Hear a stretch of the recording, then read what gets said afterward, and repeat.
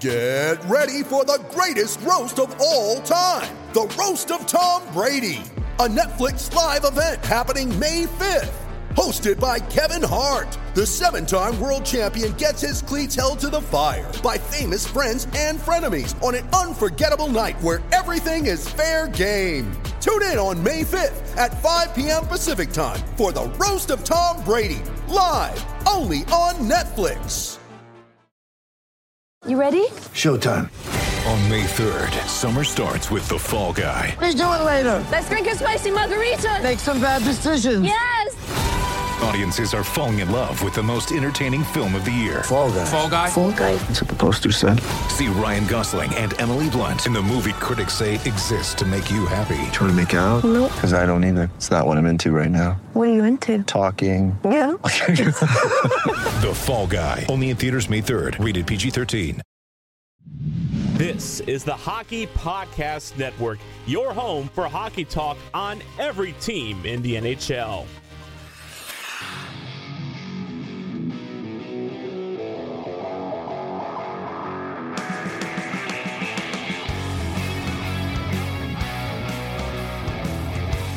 This is the Broadway Boys podcast through the Hockey Podcast Network, and we're back with episode 54 as we have a special guest, TD, Tom Duran.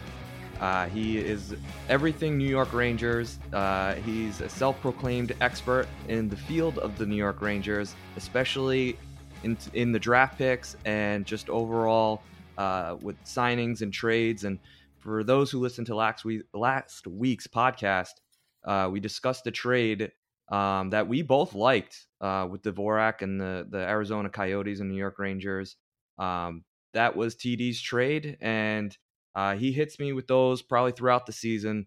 We don't always see eye to eye with the future of this team, but I think with the overall picture, we're both on the same page that Rangers have needs to address, and there's no better season right now than the New York Rangers to discuss the further rebuild. Since we are in year one, there's still so much to do.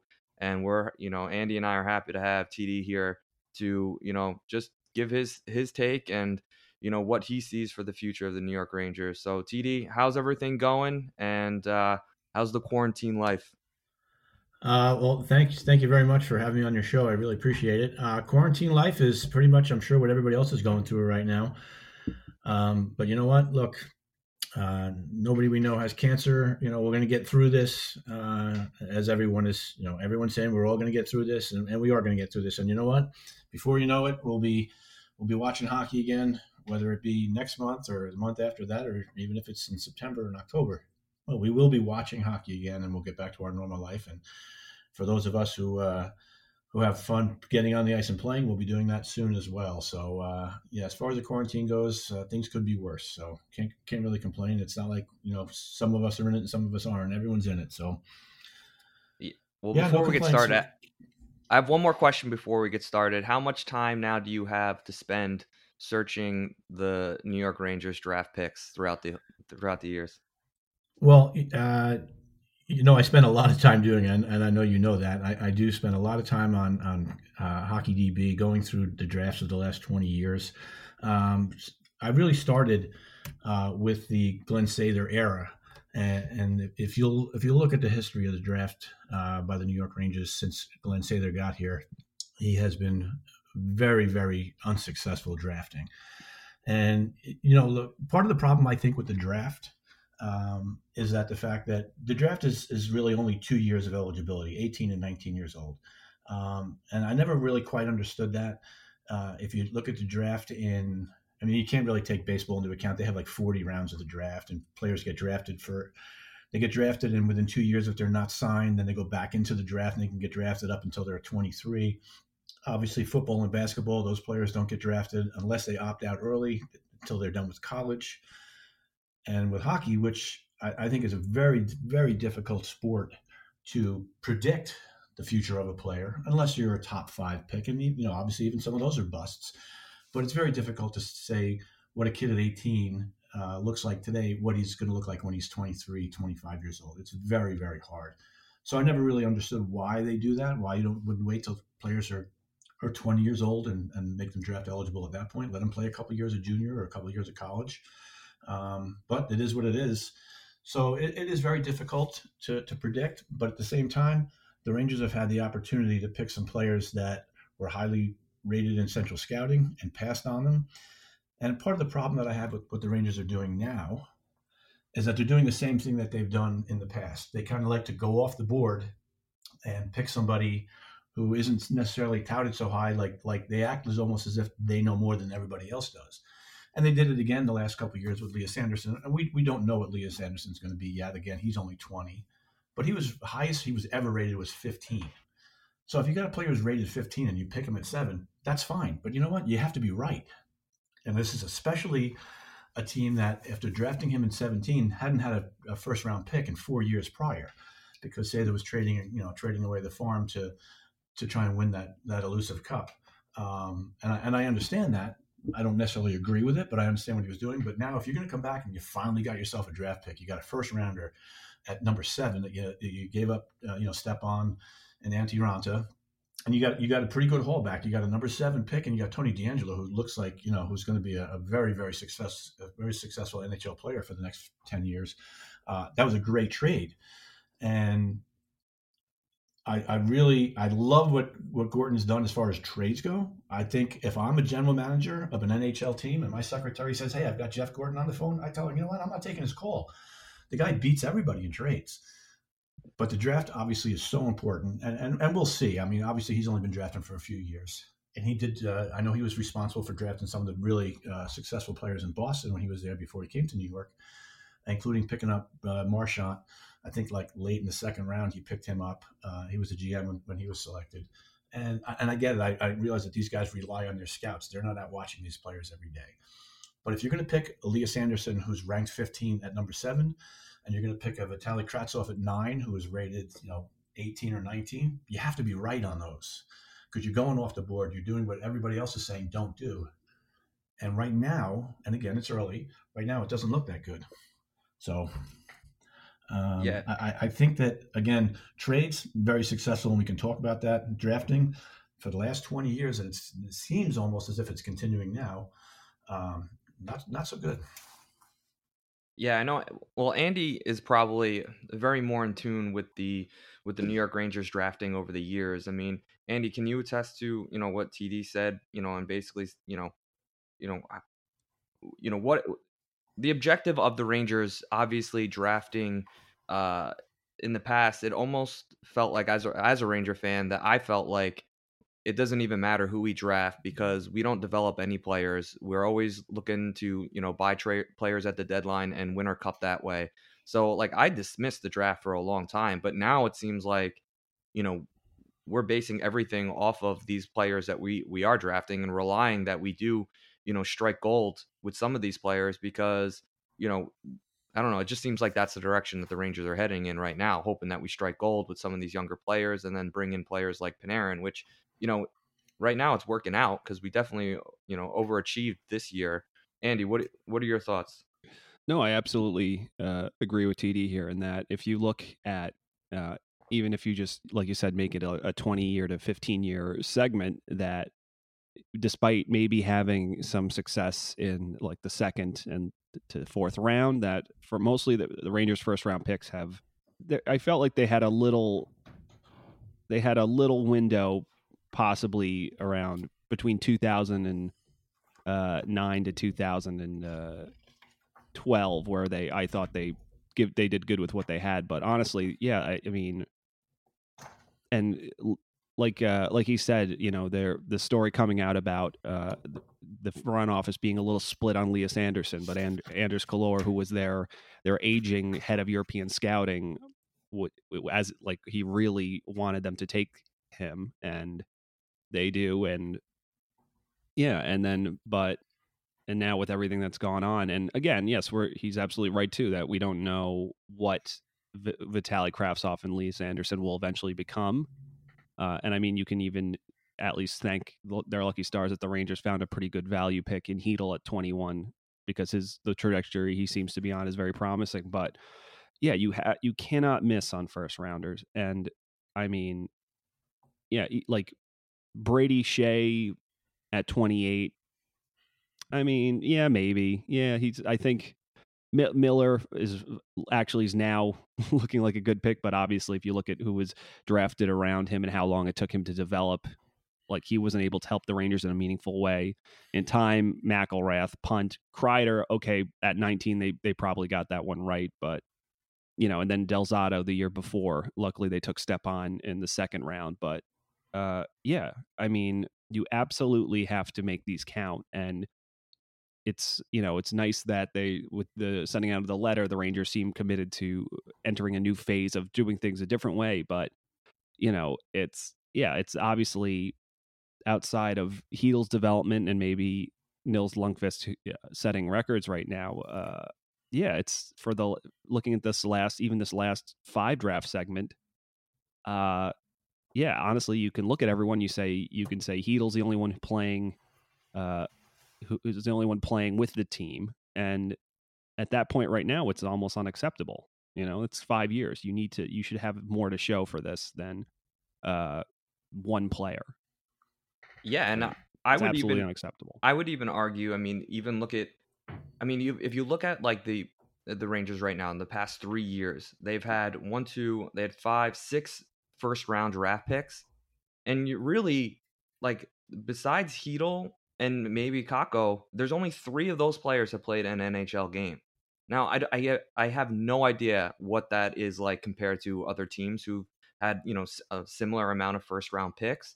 I wouldn't imagine it would be, the Boston Bruins picking that many times in the first round, but certainly, the lower to middle pack teams, who might have that many draft picks over the last 3 years in the first round.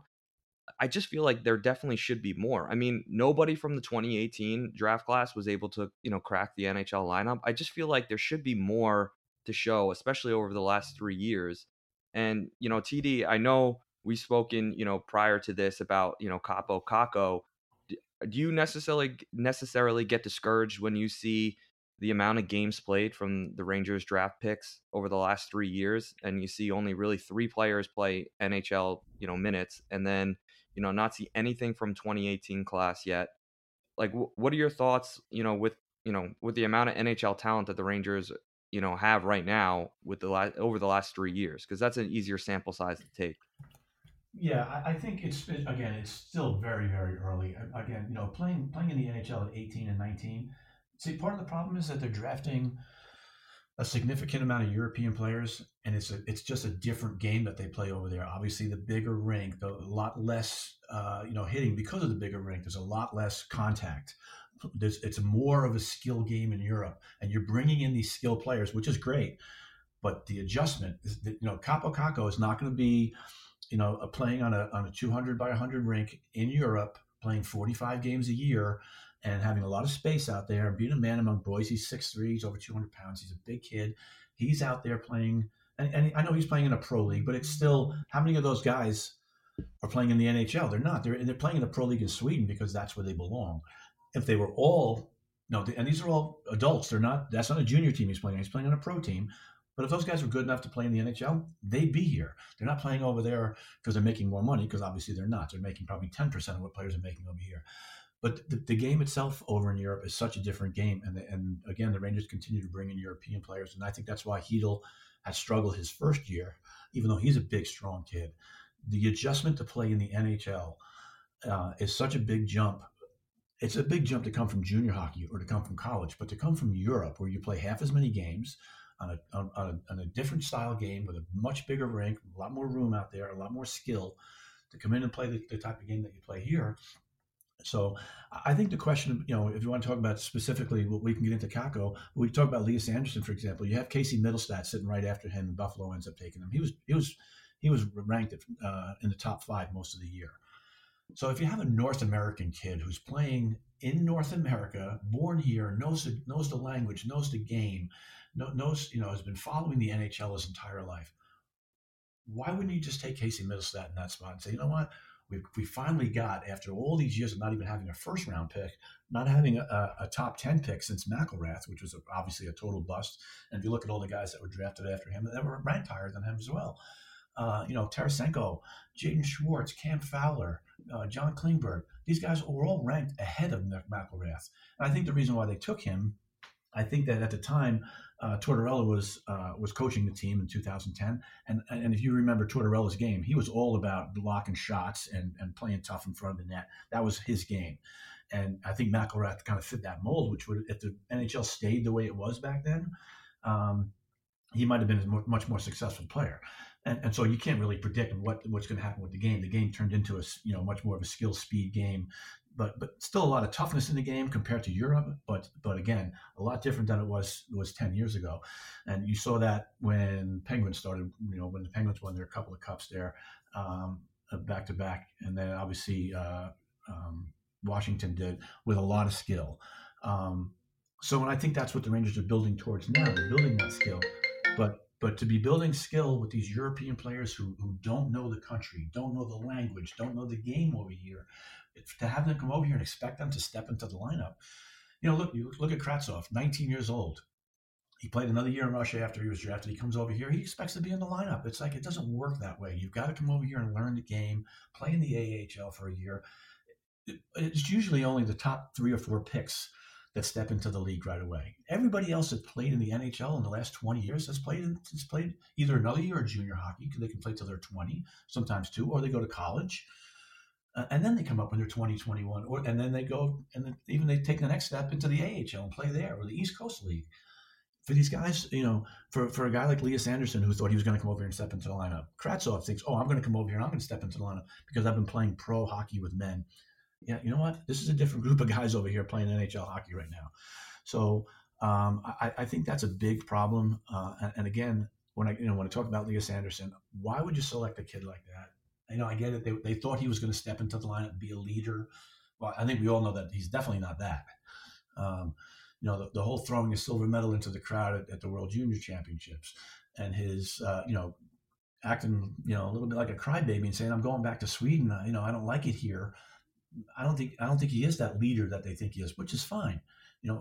We'll find a captain. We'll find another leader to be in the locker room 3 or 4 years from now when he's ready to be a star, if he is potentially. But again, you have a kid like Middlestat who's playing in North America, knows the game. Why are you taking a chance? The Rangers have had 6 top 10 picks in the last 20 years.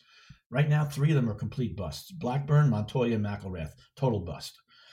Then you got Elias Anderson, Kravtsov, and now Kakko. Now Kakko is going to be who he is. We all know he's going to be a very, very good NHL player. Is he going to be an Austin Matthews or a Sidney Crosby? I don't personally think he is. But again, those are generational players. I think he's probably going to be a 60 to 65 point guy most of his career. He'll be successful. But if you want to compare Kakko to a Patrick Laine, a kid who came over here. Now, he played junior hockey over here for a year before he made it up to the NHL. But he scored 65 or 70 points his rookie year. Kakko, what do you have, 26, 20, 28 points? He was a minus 26. So he's a long way from being ready to play top 6 minutes. And they tried to force feed him top 6 minutes, and I don't think it worked, because you can't be a minus 26 on a team that was a plus 12 in goals during the season. That means he's on the ice for a lot of goals against that where he's not doing his job. And Well, I definitely think, it's an organization problem. I mean, look at the Rangers didn't have a first round pick for 4 years in a row. And then in 2017, we take Anderson and Hedl. Now, I just think automatically the organization feels pressure that, oh my God, we're drafting in the first round finally. These guys need to come up and be ready to go, because that's the status quo. Our first round pick should be an impact player, especially when you're drafting, 7th overall, and then 18, we dropped 9th overall, and then obviously, last year we had, 2nd overall. And that's the thing is the trend turning back into players, especially European players, should spend, and this should be definitely communicated before any sort of draft that you're choosing, because you do meet with these kids, you interview them, you kind of find out what kind of person they are. I think the Rangers need to communicate to their European players that, listen, it's a different game. You may think you're ready for this, but you're not, and we're going to get you there, and this is our plan. You're going to spend a year in Hartford. This is your coach. He's going to teach you everything you need to know to become a pro in North America, and this is your role in our plans for the future. And, I don't think that was communicated, especially to a player like Lias Andersson, who was, the first round draft pick in 5 years that the Rangers were able to have. And all of a sudden he's struggling a little bit, and the Rangers seem to be hesitant to put him down into the minors. And then finally last year, it all imploded on them. And then you saw Kravtsov, take his stuff, and he goes back to Europe.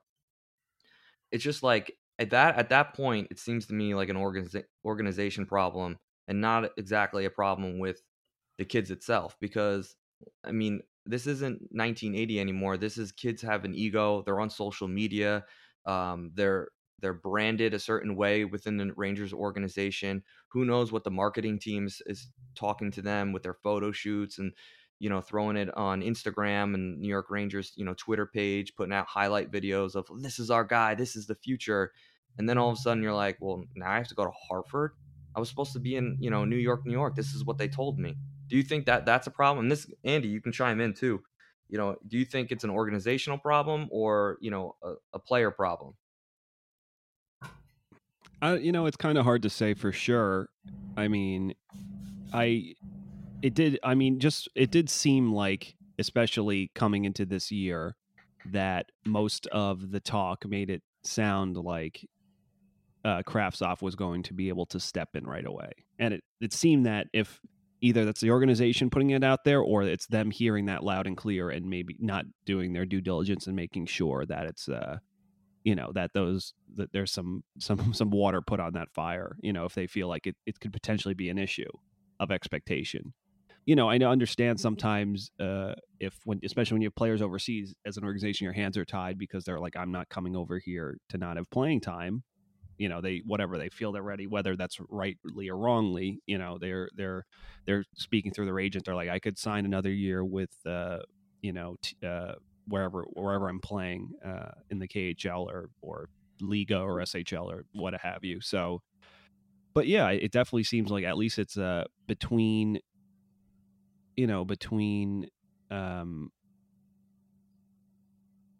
so just like between Kravtsov and Andersson, it's clear that it's they seem like they're isolated incidents, but you have to believe at least there's only one common denominator really between their scenarios and the Rangers. So yes, I believe both players were probably wrong in their expectations, but I don't think the Rangers are absolutely blameless in this situation. They didn't just get unlucky twice in the same scenario. I think it's possibly these issues kind of stem, or at least born from promises that were made from the organization as well.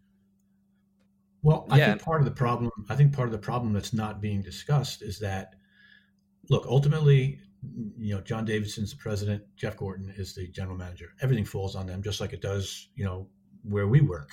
If there's a problem within the pipeline of our industry, it's going to fall on the boss. But they're the ones who have selected these scouts, and these scouts are over in Europe, and they're telling him, look, this is our guy. This is our guy. Lias Andersson's our guy. He's a leader. I know he's going to be a great two-way center. He's going to be able to play. He's a big, strong kid. He's going to be able to play in this league. Within the first couple of years, he's going to slot right into that. We have no depth at center, which the Rangers did not. They really still don't have any depth. They have a couple of great centers right now, but they don't have any depth at center. God forbid, either Strome or, who's not great. I think he's good, but we can get into that situation later. But Zibanejad, Zibanejad ever, missed 30 games? Season's over, for this team. They have no depth at center. So I think they thought that, Andersson, the scouts are telling them that this kid's ready to play. He's ready to step in. Well, where's the accountability for the scouts that then turn, again, who talked the Rangers into selecting Andersson at 7 when he was ranked at the highest he ever was at 15. And then do the exact same thing the next year with Kravtsov. They go in and they select a kid from Europe. And again, it's on the scouts. These scouts have to make sure that they get this right. You can't, why bother trading off all these assets, bringing in these fantastic, we've had 5 draft picks, 5 first rounders in the last 3 years, 2, I think we've had 3 top 10s. Those 3 top 10s, that's got to be the foundation of your team for the next 12 years. It has to be. Is Capo Caco going to be that? Very well could be. Is Elias Anderson and Vitaly Krasov going to be the foundation of your future? I don't know. It does right now. It doesn't look like it. Now, look, we could all be wrong.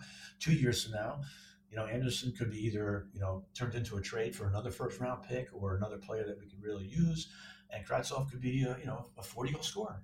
Absolutely, he could be. We don't know. We didn't see him play in Europe. I don't have tape on him where I got to see 40 games of him playing it, every shift. None of us have seen that. They have, and obviously they saw something. But the question is, did they see enough to say, yeah, we're going off the board here. This guy's ranked at 17 or 20. We're going to take him at 9, and he's going to be a foundation guy for the team. I saw a statistic the other day that was pretty interesting. First-round picks. I'm sorry, not even first-round picks. Drafted forwards by the New York Rangers in the last 30 years that remain with the team till their 30th birthday. How many? Oh boy. God. So any player that the Rangers drafted as a forward who stayed with the team until he was 30 years old. One. Jan Eriksson. In 1981. She played in the 1980 Olympics for Sweden.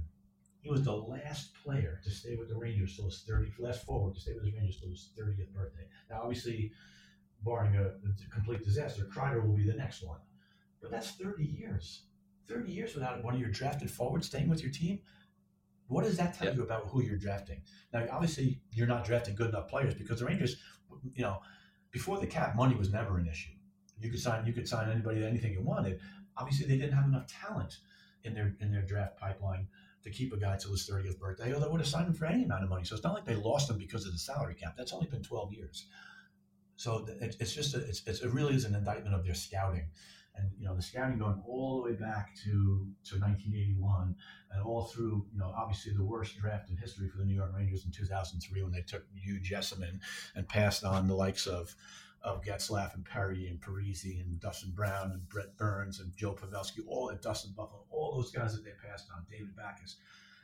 That was, you don't even really hear that talked about that much unless you talk to me about it because, and I harp on it all the time because it was such a disaster. But the top 15 players drafted after Hugh Jessamine have scored over 2,500 goals. He played 2 games in the NHL, not even for the Rangers. Those are the kinds, and again, he was drafted 12th overall. You can't miss on guys like that in a strong draft like that. You can't do it, and the Rangers have done it. Yeah, I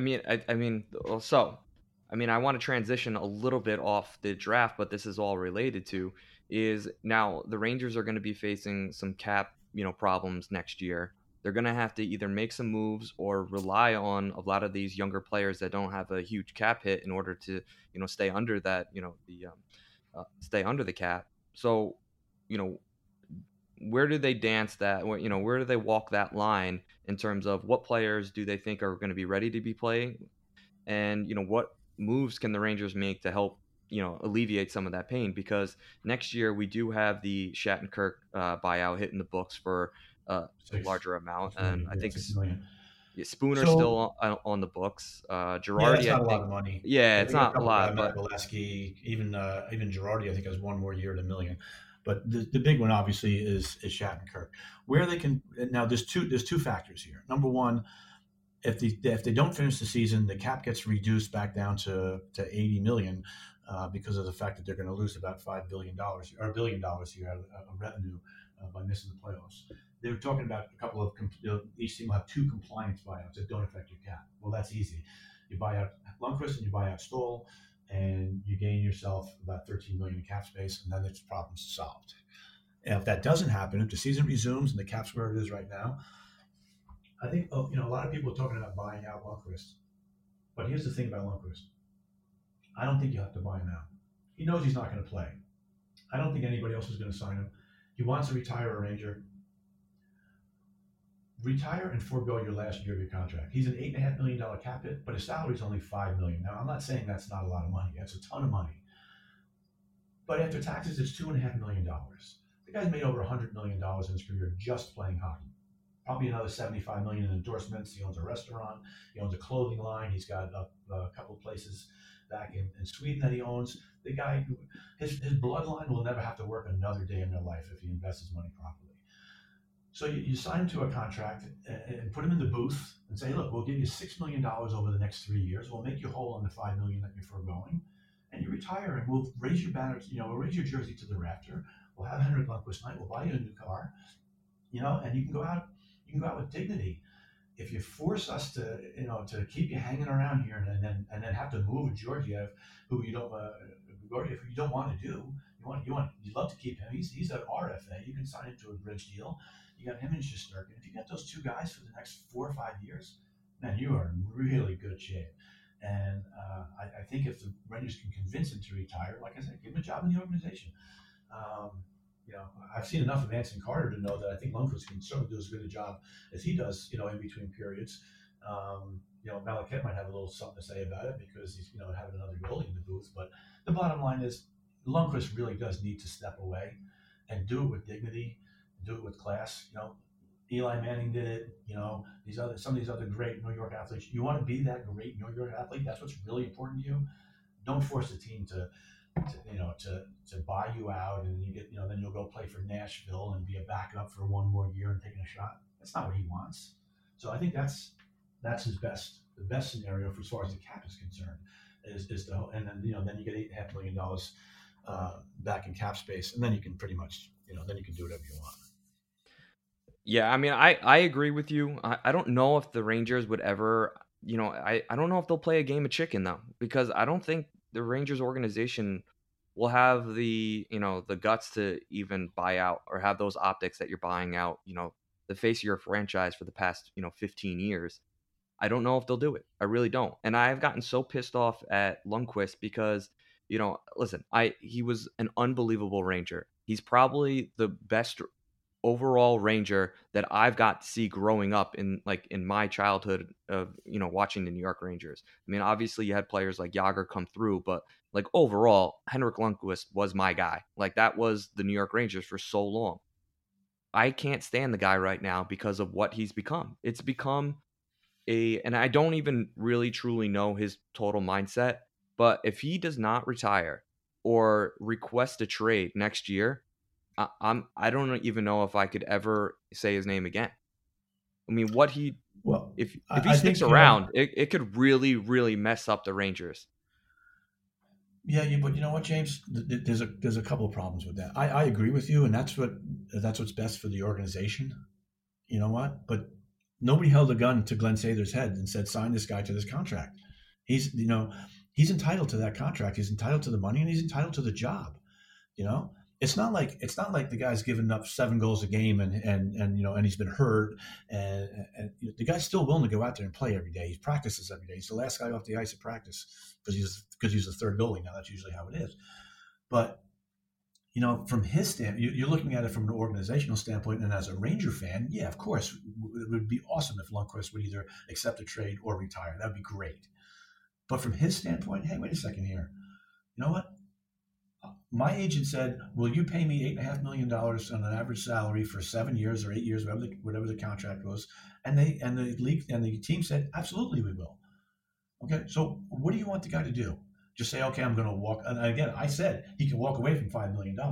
And again, he's going to get taxed on it so heavily in New York. It's only going to be $2.5 million. The guy's made over probably $175 million in his career. I mentioned all those things. But the bottom line is he's still owed that money. He's owed that money. No, and I would never begrudge an athlete for trying to get theirs, and he definitely deserves it for his performance over the he's 38 years old. Over the last 18 years, it seems like Henrik Lundqvist has been at the top of his game. There hasn't really been a season where he struggled this year. He never had that. So I listen. I love the guy. I love his consistency. I love that he bleeds New York Rangers, and he has every right to stick around. But at the same time, if he sticks around, he's not going to have the optics that, a Derek Jeter has or an Eli Manning has. He's not going to get that. He's going to turn into an eyesore. Fans are going to start to get pissed. And I think fans right now realize all right, we're moving on without Lundqvist. We have Igor, we have Georgiev, we have our 2 young stud goalies. We're all set, and maybe the hardest department to address in the NHL is goaltending. I mean, look at the Philadelphia Flyers. For years they had great teams. no goaltending. Rangers have been spoiled with it. We have our goaltending for the future. And listen, if you were Henrik Lundqvist, I don't think it's that big of a deal to move on to maybe an Avalanche, an Avalanche team and go chase a cup. I mean, a lot of great players had to do that. I mean, unfortunately, the player that didn't do it, Matt Sundin, at least off the top of my head, I mean, he stuck around with the Toronto Maple Leafs all those years, and he was a great Swedish player, won a gold medal. Hank has his gold medal. But, you got players like Ray Bourque who, couldn't get the job done in his hometown. He went to Colorado. He got a Stanley Cup. And does anyone really say anything? Does anyone knock Bourque for, going to chase that cup? I just don't see why Henrik wouldn't want to do that. Yeah, I don't want to leave Andrew out of the conversation here. But as far as that's concerned, I think it's different now because when Ray Bourque went to the Avalanche, going into the playoffs, you pretty much knew the Avalanche were going to make a run. They were going to have a really good chance to win the Stanley Cup. Today, when the day the playoffs start, you have no idea. Well, look what happened last year. Tampa Bay get knocked out in the first round. I think all 4 divisional winners got knocked out in the first round. So it's not like you can say, all right, I'm going to go here and I'm going to have a really good chance to win the Stanley Cup. You don't know that anymore. You don't know that. Who picked, even forget about the fact that St. Louis was in last place on January 1st. Forget about that. When the playoffs started, who had St. Louis winning the Stanley Cup last year? You tell me you have somebody who's not a St. Louis fan that had that figured out. That no way. So it's so much different now that it's very, very difficult to sit here and say, you know what, I'm willing to accept the trade, but I really want a really good chance to win the Stanley Cup. Where are you going? Where are you going this year? If you think I really want to have a really good chance to win the Cup, where are you going? No. Well, I only said that because again this year.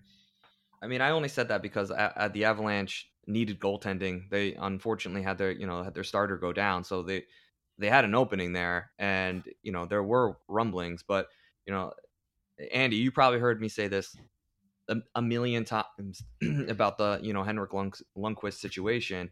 But obviously it affects the growth of the future of the New York Rangers. I mean, obviously having his money come off the books would be huge for us. Andy, where do you see this playing out? Where do you see the Rangers? How are they moving forward? Because there's also their defense needs to be addressed with Mark Stahl having 5.7 next year. Like there are some moves that the Rangers are still going to have to make. I mean, Brendan Smith with 4.35, like they're going to have to eventually phase these players out, and sooner rather than later they're going to have to make moves unless they really truly just want to ride all these things out. But I think it's a waste of time when you have guys like Adam Fox, Ryan Lindgren, and some stud forwards like Capo Caco, still getting the entry level contract hitting the books. So I just feel like it's almost a waste of time to wait these contracts out. You got to put pressure on some of these guys to make decisions on what they want to do in their career. I mean, Mark Stahl, man, he's struggling, and he has nights where he can, maintain his positioning, and his positioning and knowledge can get him, through a game. But there are some nights where he's just exposed for exactly what he is, and it's an old, beat up defenseman that played too many minutes and a hard nosed style for so many years under Tortorella. I mean, that's just what it is. And with one eye. One eye, exactly. Yeah. And it's a shame because they've been showing MSG has been showing past Rangers playoff series all for the last 2 weeks, and watching some of that series versus not the latter in the 2015 season, but versus Washington in 2012. And I was watching Mark play there. He almost looks like a different player, but you just can see the playing through the concussions and the eye thing. It's just, like you said, it's just too many miles, unfortunately. And yeah, I mean, as far as the goaltending goes, there's an expansion draft looming next summer, and yes, Lundqvist technically comes off the books, but I don't know what their cutoff is, because you do have to expose a goaltender for that, and if a player has a no movement, then you're forced to use a protection slot on them. So yeah, I don't know if they are content to try to go with the 3 goalie carousel again. I don't know what creative accounting they would have to do to make sure that they don't lose Georgiev to expansion for nothing. Because obviously Shesterkin is getting one of those protections. We don't know if they're going to do it the same way that it was for Las Vegas when they came in, where you get to choose your scenario between protecting, more defensemen or more forwards. So yeah, but I mean, this is yet another thing that has to factor into their decision making. And obviously, between the three goaltenders, one more year of Mark and Brendan Smith, and Tony, Tony over far exceeding expectations after taking a quick bridge deal. Yeah, it's just there's a lot of players are due to either they have to make decisions on, and they're either due to be re-signed, they're due for a raise, and yeah, so the Rangers are going to have to make some tough decisions. My only prediction is that I think they'll make one trade that fans aren't exactly ecstatic with, and I know it's strange to say this, but I honestly wouldn't be surprised if some point next season or even this summer Tony gets moved to try to upgrade at other positions. But interesting. So real quick, yeah. So Shesterkin is not. He's protected from the draft. He can't be drafted. Yeah. They don't need to protect him because he's still on his ELC. And yes. Lundqvist, his contract will have expired at the end, whenever their last game is next year. So he's not eligible to be drafted either. So the one slot that they do have, if Georgiev is still a Ranger, that's nice. They can use it on him. So they're actually going to have to sign somebody. I know they signed like J.F. Berube. They're going to have to get him some games. He's got NHL experience. You have to expose one goalie. And all the rules are exactly the same for the draft. It's 7, 3, and 1, or 9, I think, or 8. So you can protect 7 forwards, 3 defensemen, and 1 goalie, or you can just protect a total of, I think it's 9. So same rules. So obviously, the guys that were under contract at the time, obviously Zibanejad, Kreider, Trouba, those guys are going to be protected. Fox, I believe, also is not eligible. This is his first year, so he doesn't have to be protected. He's exempt. So as far as the goalie situation, they're going to have to plug a goalie in to be eligible for the draft. They're not going to lose a goalie. My guess in this expansion draft is they're either going to lose a Lieber Hayek or a Brett Howden. Those are the two guys who I think they're probably going to. You're going to lose somebody. Every team's going to lose a player. You got to lose somebody. Everybody's like, oh, we don't want to lose this guy. You got to lose somebody. You're not going to give up a 25 or 27-year-old player. You're going to have to give up. You're going to have to give up one of those guys. So I think Hayek's played 40 games between last year and this year, so he'll be eligible. Howden's played plenty of games. So one of those two guys is probably going to go in the expansion draft. Now let's talk a little bit about the forward situation, and obviously we need a ton more depth. I mean, what the Rangers have right now on the offense is certainly not what they're going to be doing if they plan on making any deep playoff pushes. Who knows this year if they would have made it? I mean, realistically, they would have never made it past the first round. If they did make the playoffs, they would have had to either face, a Washington team or a Tampa or Boston. I believe it was Boston at first, but they would have never won that round realistically. But there's going to have to be some moves made. Brendan Lemieux really struggled. I don't see him realistically becoming a New York Ranger long term. I don't think he'll be in the picture, unfortunately. I kind of like his game. It's a little bit chippy, it's a little bit edgy. You like having those guys on your fourth line. He's only 24 years old, so he was still very young. Chytil, listen, I love Chytil as a center. I don't know if he's ready to be a second line center if this is what we're going to do and get rid of Strome. TD, we spoke about Dvorak as possible candidate for Rangers to bring in and get some depth at the center. What do you think the Rangers need to do, and address first with their forwards?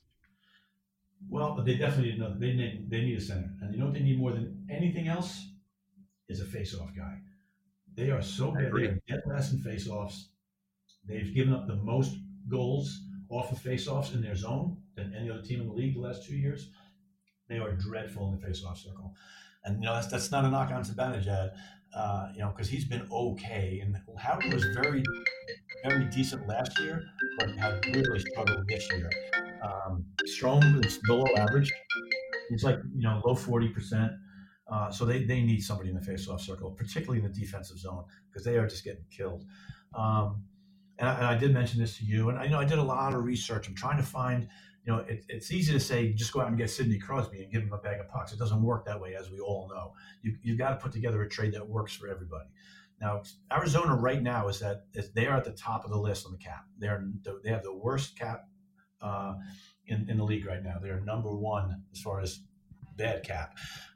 They have Taylor Hall coming up as a UFA, and next year 4 of their top 6 defensemen are all UFAs.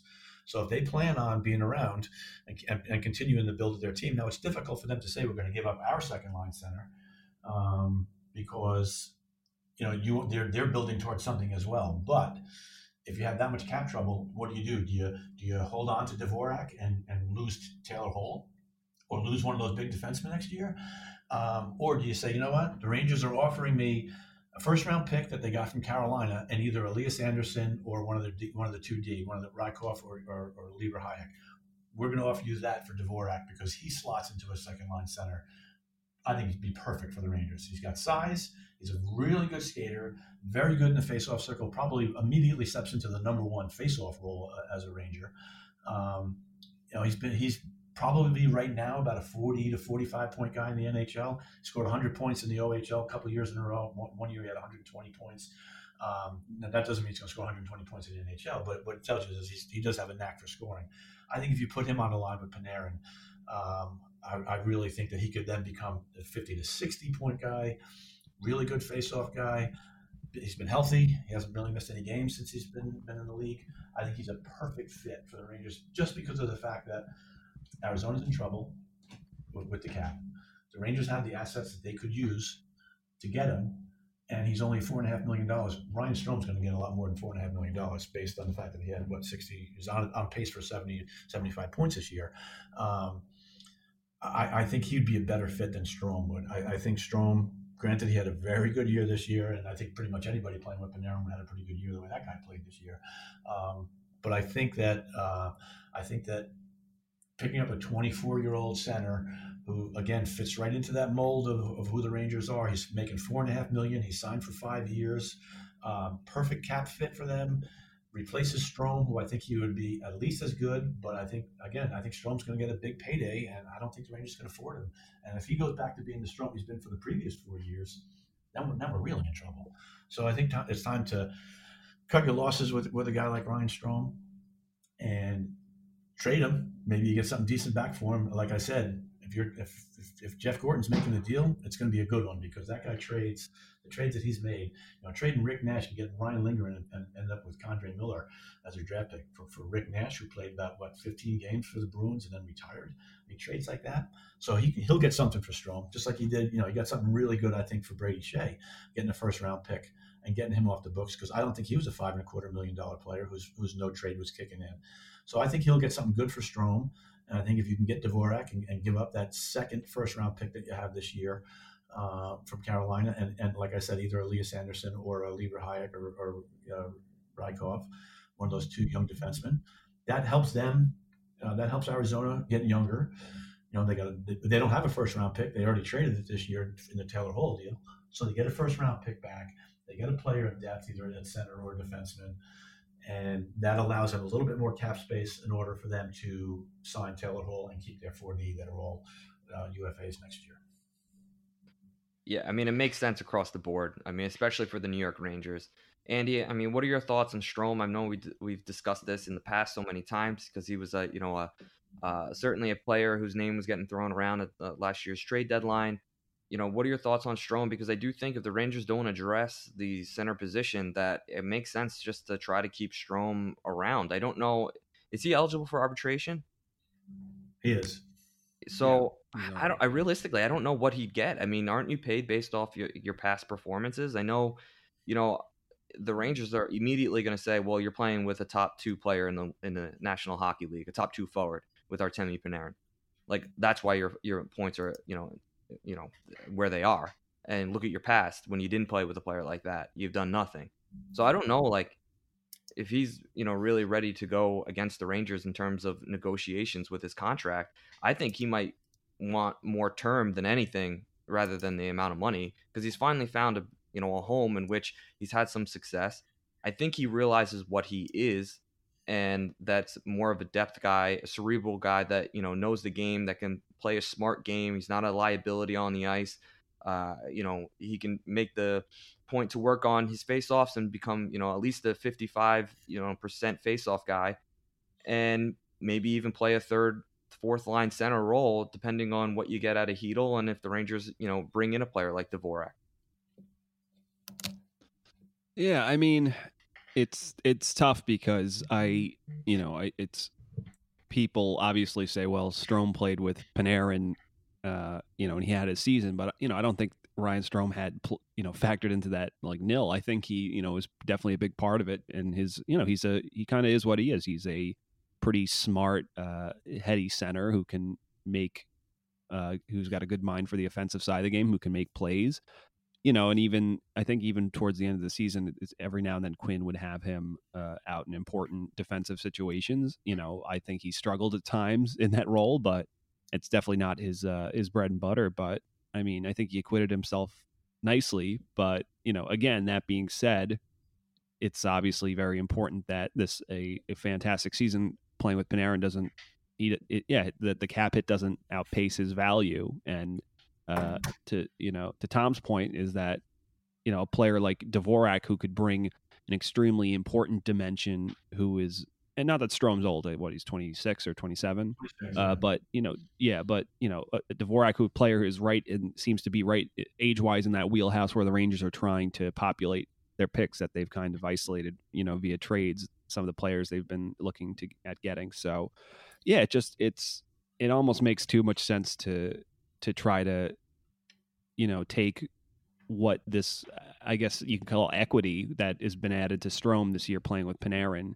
And even though he's very good, I mean, and that's obviously that's contingent on only being able to find a deal that makes sense. Cause I don't think every center in the National Hockey League would flourish with Panarin. They might do good, but I could definitely see it sometimes just not going as well in that their game doesn't mesh with his. But yeah, I mean, I know you and I I think we both respect what Strome has done. You just know that I have a reticence about, I do worry that he might turn back into a pumpkin at some point, or his performance might slip. And now you're stuck with a guy who is getting paid based on the promise of what he did in a season with Panarin, thinking that he'll be your stopgap 2C, and it's more likely he's giving you a 3C performance at that cap hit. And yeah, that's definitely a worry of mine. But yeah, who knows? But I would definitely agree that if they need to shed salary and they look at who is up for a big payday between him and a guy like Tony, I mean, I can easily tell you who I'm sending off in a box. No, absolutely, and obviously we're running out of time here. TD, just in general, where do you see the Rangers next year? I know this year they overachieved. I don't think that they'll have the same success as they will this year. I think teams will be more in tune to know what the Rangers are about. Obviously, they know they have two really strong top lines, driven by Panarin and Zibanejad. They have some good young talented defensemen, tough defensemen that can play a physical game, and they obviously have really strong goaltending with Igor and Georgie and even Hank, when he's played. I don't necessarily blame Lundqvist for, the struggles he had this year. I thought it was kind of cruel to just throw him in the woods, throw him into the cave with the Lions and see what he has. I mean, the one game against St. Louis, really rings a bell where, you're playing against the defending Stanley Cup champions, and goaltending is all about reps and feeling comfortable in net. And I just felt like at times, they threw him in goal and he just was not feeling that. But, overall, I do think the Rangers are going to digress next year. I think they're going to be worse. I just don't see this magic happening twice in a row in a league that's constantly changing, getting better with newer, younger players. So what are your thoughts heading into next season? Well, I'm gonna go ahead and I'm gonna disagree with you. I think that the fact that Panarin obviously had a fantastic year, and he's the exception. I think Trouba had a rough start. I think he played very well down the stretch. I think the guys that have all the experience, playing together. I mean, James, you played youth, you played hockey from youth through college. You know what it's like. Chemistry in hockey is more important than anything else. When you have a 30% roster turnover going into this year, this current season. The Rangers had a really rough start. If they had Shesterkin from day one and he played the way he did, everywhere else he played in Hartford, and then obviously coming up playing, I think the Rangers are already in the playoffs this year. I think if things go the way we expect them to, and what we've talked about, that Lundqvist is not there next year, Shesterkin's playing 50 to 55 games, Georgiev's backing up and playing 25 games, I think the Rangers are a playoff team next year. And that's going to depend on a couple of important things. Obviously, number one always is health. Again, they don't have the depth. If a Zibanejad, a Kreider, a Panarin, who's never really been hurt, but if any of those guys go down for 20 or 25 games, then all bets are off. But that's obvious. And that goes for a lot of teams. But I really think the Rangers have I think they've learned how to win as a team somewhat. And it took them 25 to 30 games to really start to get going. But I think if the season ended up continuing the way it had, I think they had a really good chance to get in. They were playing good hockey. Shesterkin was playing very, very well. Georgiev had a couple of bad games during that stretch when Shesterkin after the car accident. And if he's in there, maybe they win those games. And maybe right now they're sitting in a spot where they're actually in and not out. I think that a couple more moves, another year of experience for some of these younger kids. One guy that I kind of feel a little bit disappointed about is Buchnevich. We didn't really talk about him too much. If they ended up moving him this year, it wouldn't break my heart either. I just feel that he's kind of an up and down guy, and you can kind of see him on the bench. He's kind of when he misses the net by 3 feet, he's got his head down. And, I hate that kind of attitude on the bench. I want to see a guy who just wants to get back out there and make it right the second time, as opposed to whining to himself about the fact that he missed. So I wouldn't mind him. If he moved on, it wouldn't break my heart. But I think everything that Gorton's doing as far as building is heading in the right direction. I think, again, if you look where this team was 3 or 4 years ago, I think 5 years ago, McElrath was playing on the wing for one or two games because they had no cap space and no forwards. So when you think about what they've done with the transition from the date of the letter to now, it's not a long time. This was not a very good team 2 years ago. It was a team that was getting older. It was a team that was, again, not a lot of cohesiveness. I think right now, they're going in the right direction. I think next year there will be a playoff team. All right. And I'm not saying that the team won't be better overall. I'm just saying that in terms of maybe the amount of games that they win, I just think that unfortunately the Metro is too competitive, and it'll be tough to repeat what they did this year. Again, this all depends on, the moves they make during the offseason. And, if you're telling me they're drafting, I don't know what they're going to do with the draft, but if you're telling me they, win the lottery and are drafting top 3 and they have a couple picks and they're moving them to bring in a certain guy like Dvorak, and they gain some depth up front, they buy out, Stahl, there's so many things that could happen. So don't hold me to my words that there's so many variables. And they have a full year of Igor, which is their right number one, which is a big factor. That's a big factor.